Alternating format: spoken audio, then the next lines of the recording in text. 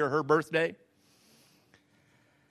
Maybe it also results in what I hope to be a rethinking of priorities in our lives.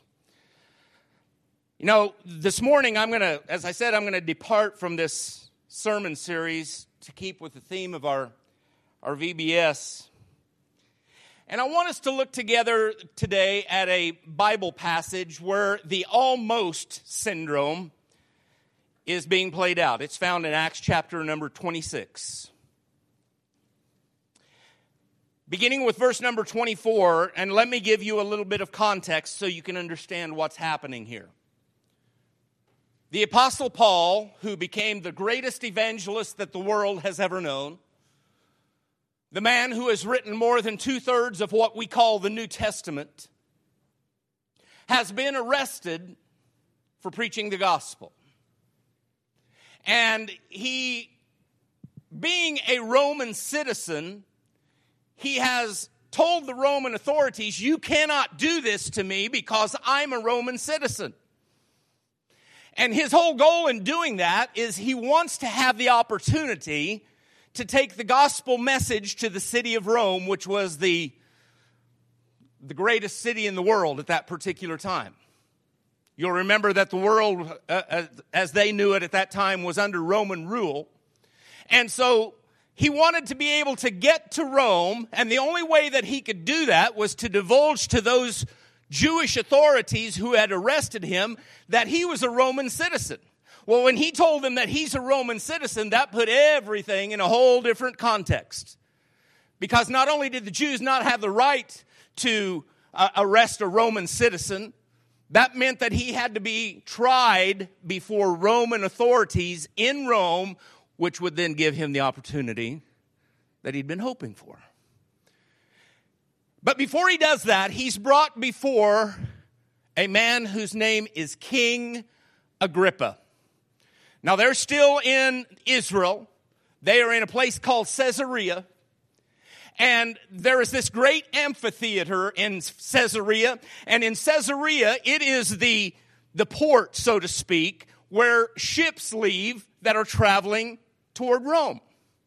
And so Paul, being in chains, is brought before King Agrippa, and he has an opportunity to share about Jesus with King Agrippa. And that's where it takes up in verse number 24. As Paul was making his defense this way, Festus exclaimed in a loud voice, I think I said Agrippa, I meant Festus. I'm right. Just hang in there with me. Festus exclaimed in a loud voice, "You're out of your mind, Paul. Too much study is driving you mad." But Paul replied, "I'm not out of my mind, most excellent Festus. On the contrary, I'm speaking words of truth and good judgment. For the king knows about these matters.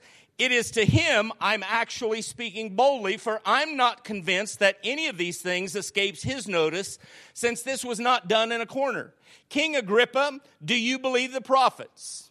I know you believe." Then Agrippa said to Paul, "Are you going to persuade me to become a Christian so easily?" Now, another translation of that says that Agrippa said to Paul, "Today I am almost persuaded to become a Christian." Now, let's read on from there. "I wish before God," replied Paul, "that whether easily or with difficulty, not only you, but all who listen to me today might become as I am, except for these chains." So the king, the governor, Bernice, and those sitting with them got up, and when they had left, they talked with each other and said, "This man is doing nothing that deserves death or chains." Lord Jesus, you know better than I the lack of preparation that's gone into this message this morning. However, I know that by the urging of your Holy Spirit, you've called upon me, Lord, today to change my plans for the sake of yours.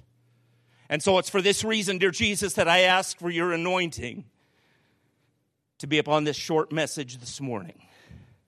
I ask, Holy Spirit, that you begin to search hearts even now. for those that perhaps today, times in the past, or maybe even in the future, may be almost persuaded to become believers in you as their Savior. In Jesus' name, amen. King Agrippa was a man that didn't understand the value of advanced planning when it came to eternal things. He was what we would call a pagan king. He hadn't heard the gospel. He hadn't believed in the gospel. He's a perfect example of what Jesus himself was talking about when he said, "For what does it profit a man if he gains the whole world and loses his own soul? Or what will a man give in exchange for his soul?" You see, King Agrippa had almost everything that there was to have. He had riches, he had power, he had control, he had prestige. But he declined, or neglected, I guess I should say, making a decision on the most important thing that any of us ever have to make a decision on. And that is his eternal destiny, our eternal destiny. Looking back over my own life, there were decisions that I made that really totally changed the direction of my life. Decisions like getting married. Decisions like having kids and becoming a parent. Other things like almost making a decision to travel around the country singing Christian music. Didn't make that decision. Boy, am I glad I didn't. Making a decision like going to college. Many other decisions. And each one of those choices that I made had the potential to impact me either for positive or negative. Such is the case with every choice that we make in life. You know, some choices that I've made in my life worked out. And boy, am I glad they did. They were good choices. But the other side of that coin is there's also been some choices that I've made in my life that weren't quite so good. Choices that didn't turn out quite so well. And I'm pretty sure that the same can be said for each of us here this morning. We've all made some good choices, and we've all made some bad choices. But in order for a choice to become a decision, there is one key component that moves it from the realm of being a choice to an ironclad decision. Anyone know what it is? You have to act on that choice. You have to take action. Just thinking about your choice, just considering the choice is not enough. Now, I did take the time this morning. I keep a handy dictionary right next to my computer in my office, and so I can look up challenging words to see what they mean. So I looked up the word almost. Now, I think probably most of us here this morning have a pretty good idea of what the word almost means, but here's what Webster said. Almost means not exactly, not yet, not in fact, but very close to being or happening as described. Almost. Here's the problem.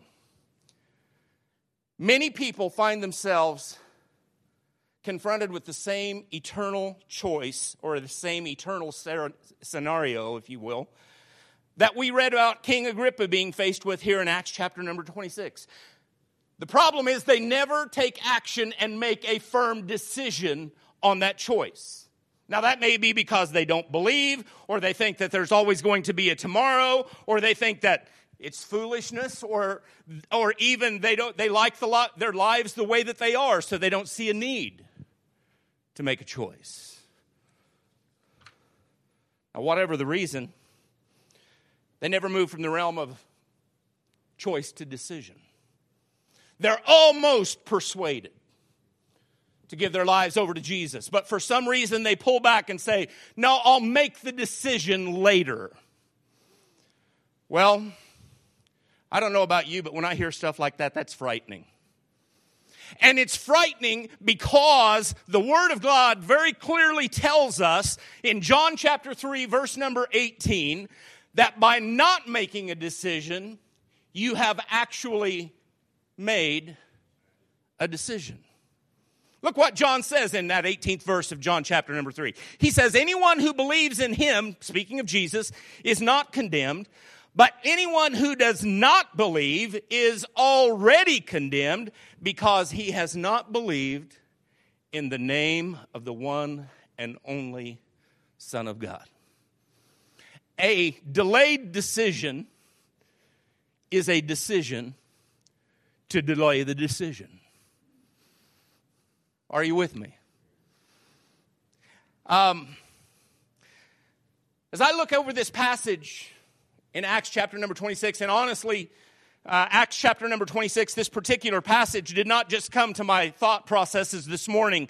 A couple of weeks ago, I had a devotional where it talked about how King Agrippa was almost persuaded.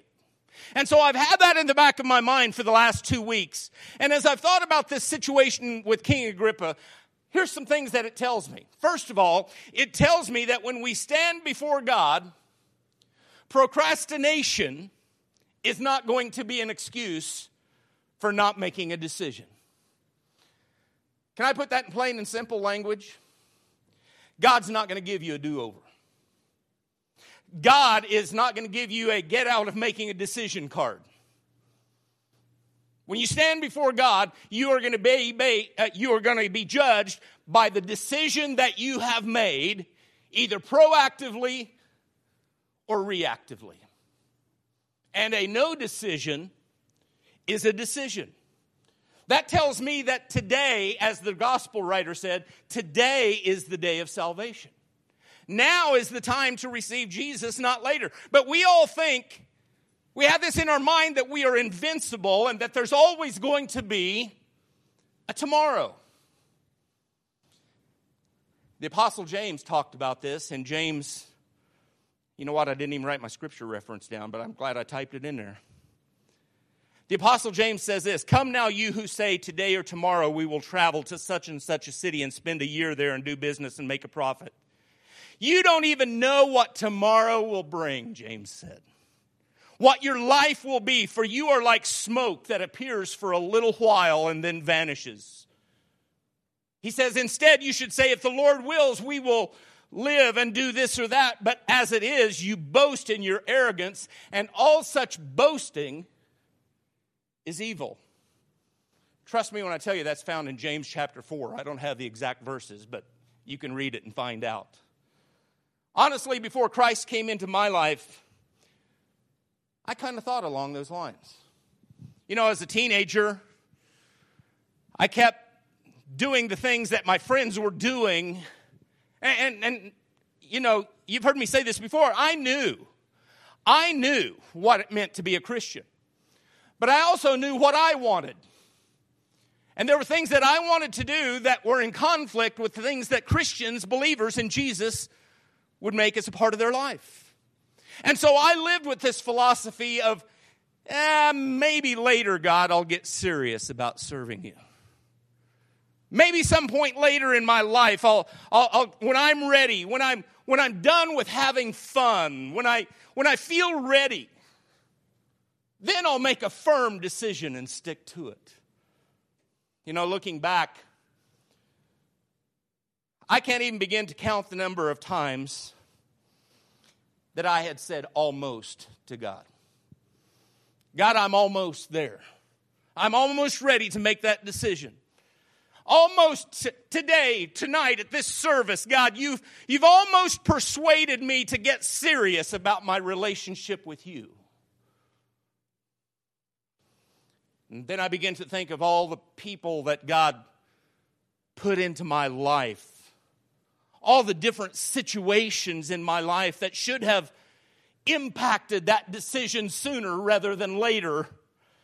But I just kept saying, wait a little longer, God. I got some things that Terry wants to do. And as soon as Terry gets done with those things, then he'll get serious about a relationship with you. Aren't you glad God's patient? Man, God was so patient with me. And what I realize as a result of that is that there's no guarantee of how patient God is going to be with us. We've all seen it played out in the lives of people who are close to us. That patience that God gives is truly grace that is demonstrated to us on a daily basis. And so we have to ask ourselves, what is it that keeps people in the camp that Agrippa found himself in, the camp of almost? What is it? Well, as you might imagine, I didn't have time for 3 points in an outline this morning. So I just touched on and wrote down the first 2 things that come to my mind about what it is that keeps us in camp almost. And the first thing that I came up with was this: conventional thinking. You know what conventional thinking is? Conforming to socially accepted customs of behavior or style. Conventional thinking says that belief in God is foolishness. It's for people who are weak-minded. People who believe that the Bible has a bunch of nice stories. That's conventional thinking. People that trust in those stories as being factual and absolutely true. Those are narrow-minded people. That's conventional thinking. You see, just because, friends, we can't fully figure out God, it doesn't negate the existence of God. And it doesn't make the Scriptures fictional just because we may not understand or believe that they are true. God's existence doesn't rely on our limited understanding of Him just because this simplistic, conventional thinking denies the existence of God. That doesn't make it true. It's no different than a man that takes a loaded gun and holds it to his head and foolishly says, nothing's going to happen, and then pulls the trigger. It's no different. Conventional thinking is limited to the extent of our human understanding. But the knowledge of God is boundless. You know, as we advance, as we grow older, this is true for most of us, I hope, we grow in our knowledge. We get smarter as we get older. How many of you are working on that still? Hopefully we're getting smarter as we get older. I mean, think about it. There's some great examples of what the way that we used to think in this world. Hadn't been too many hundred years ago, they thought the earth was flat. Right? But as discovery took place, they figured out that the earth was round. Another one. This is kind of stupid, but you know I'm kind of stupid. So my mom used to tell me when I'd cross my eyes and look at her, she'd say, Terry, you cross your eyes, they're apt to stay that way. Now, I don't know if that's ever worked for anybody, but that's what she thought, and that's what I thought for many years. But contrast our thinking to God's thinking. God never gets smarter. He already knows everything there is to know. And conventional thinkers might believe that they have God all figured out. They might think that all of this Christian stuff is a joke. They might think that anyone who believes in God is foolish. But the fact is this: they are the ones operating on an evolving understanding of this universe and the human race itself. So they're the ones that are still learning. Some pitch a tent in the camp of almost because of their intellect. Well, I'm smart. I'm educated. So I don't buy into all of this Jesus stuff. Others find themselves there because of worldly pleasures. Now, I'm quite sure that there are many of us in the room, myself included, who know about that camp of worldly pleasures because we've been pitching our tent there for a good while. You know, as a teenager, I had set up this camp, And I was having barbecues there on a regular basis, amen? Toasting marshmallows, having a good old time in the camp of worldly pleasure. There was a time in my life when I thought, you know what? I'm all set. I like my life the way that it is, and I like the things that I'm doing, so there's no reason to change. Worldly pleasures say, I won't consider a relationship with Jesus because I know that there are things that I'm doing currently that would not be pleasing to God, and I'm not willing to give those things up right now. I've got to have one last party, one last good time, one last pleasure, and then I will consider a relationship with God. In other words, when I've gone out and sown my wild oats, had all the fun, when I've experienced all the things that I want to experience, then it's going to be me and you, God. You know, I was foolish enough in those years to have thought, I can live my life for me, and then right before I die, I'll get right with God. Can I tell you how foolish that is? We call it having your cake and eating it too. That's what I was doing. For me, it was more a matter of timing than it was a matter of the heart. It wasn't what God had for me, but what I could get from life and what I could do. And when I began to understand what the kingdom of God meant, I discovered that kingdom thinking is not about me, it's about God. Now that changed everything, and I'll tell you why. It's not about me needing to make changes in my life so that I can become fit to serve God. You see, that was my mindset.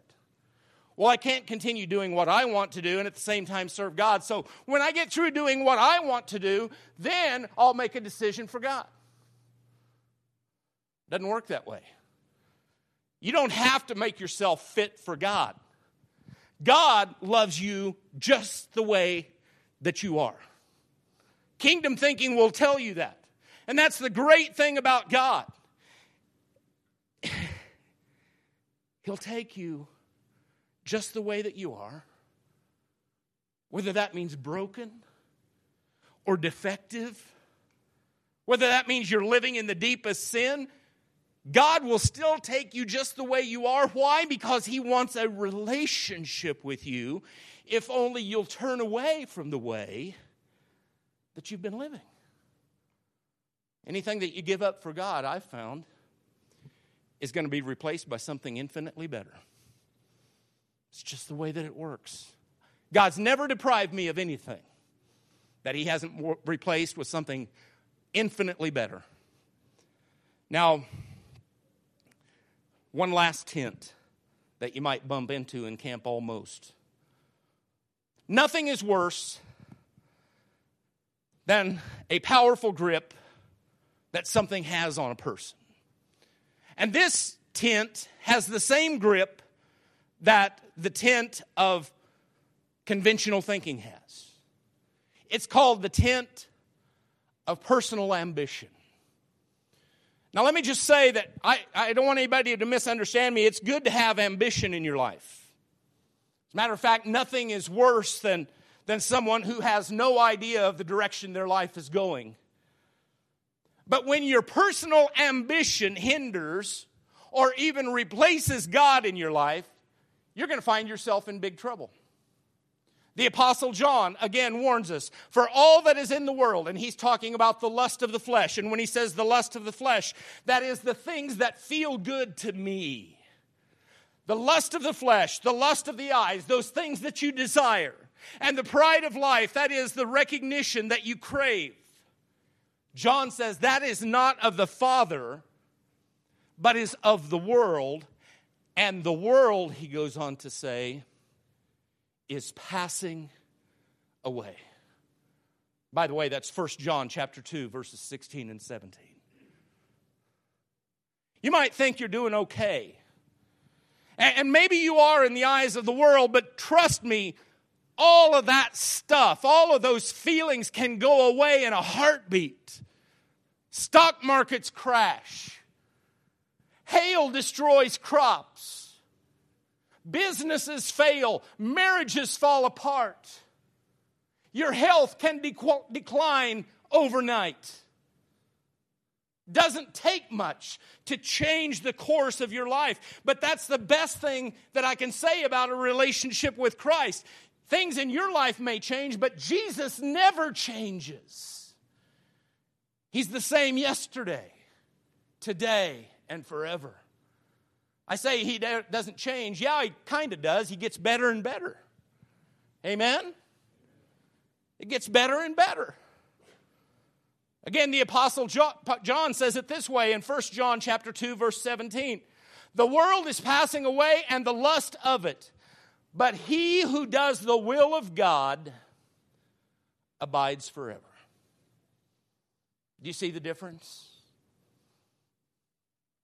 Old things pass away. All things become new. He makes us over again. We are literally born again into a new lifestyle. And I'm closing with this statement. Eternity is something that none of us should ever be playing with. Because eternity is far too important to take casually. The question I have for you this morning: how long are you going to stay in the camp almost? How long are you going to stay there? There might be some here this morning that will either tune me out by saying, you know what, I've heard all of this before, Pastor, and it's really not for me. There may be others here this morning who simply dismiss what I've said with the word, whatever. Man, I hate that word. I hate to tell you this, but those two descriptions, even if you're here this morning, somebody who says they've heard it all before or somebody who just dismisses it with the word whatever, those two descriptions, are what the Scriptures liken to being fools. Eternity is nothing to play with. But here's the deal. I'm praying that there will be those here this morning that say, you know what, there have been times in the past when I've almost been persuaded. And my prayer this morning is that today they are saying, today is the day I'm leaving camp almost. Today is the day I am making a solid decision to make Jesus my Lord and Savior. Would you bow with me, please? Jacob, musicians, would you come, please? Honestly, friends, I can't make it any simpler than what I've made it this morning. I can make it a lot longer, but I can't make it any simpler.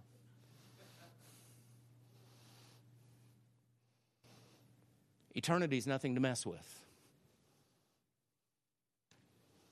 Not one of us in this room has a guarantee of a tomorrow. And so when we make a statement like, oh, you know what, I might consider making that decision tomorrow. Well, good luck with that. I pray that you have many tomorrows. But just in case you don't, today's the day.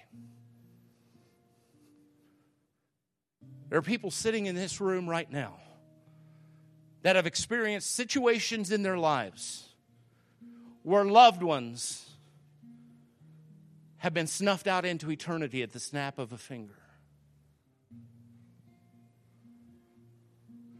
And as morbid and unthinkable as that is, those things happen. And they can happen to any of us.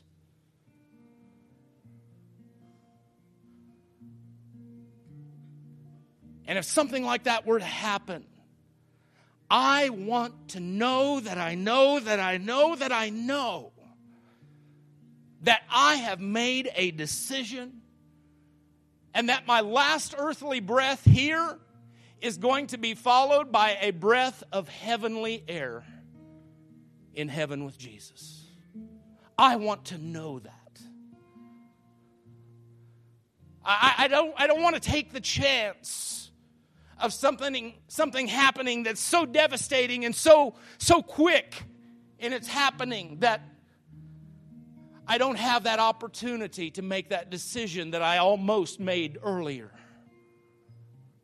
Friends, that's the reality of life. I hate to tell you that, but that's just the reality of life. We don't have the assurance of another breath.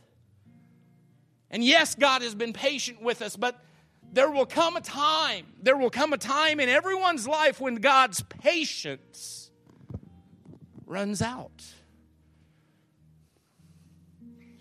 Every head bowed, every eye closed.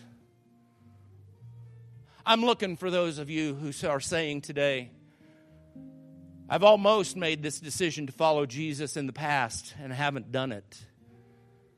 But today's the day I make a concrete decision. Just raise your hand.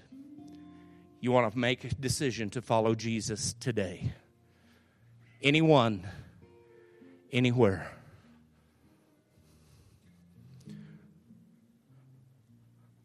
Lord Jesus, I know that you didn't lay this message upon my heart by random chance.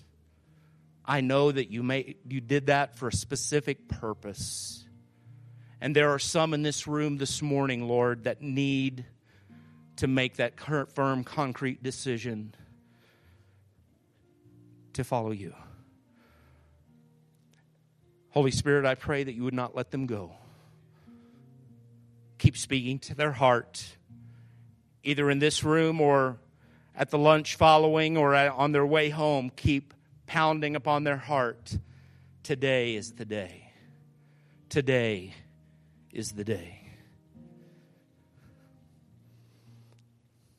There may be those here, Lord, who have made that decision for you, and we thank you and praise you for that. But today is the day that they need to make that decision to give up that thing that's holding them back from living a life of abundance in Christ. It may be a habit. It may be a situation. It may be a friendship, Lord, that holds them back from fully committing themselves to living for you. And again, Holy Spirit, I pray that you are speaking to their heart even at this moment. Compelling them, telling them, I have so much more for you. If only you'll leave this behind or that behind. Leave camp almost behind and come into the fullness of my presence. And Jesus, I know what those kind of struggles are like.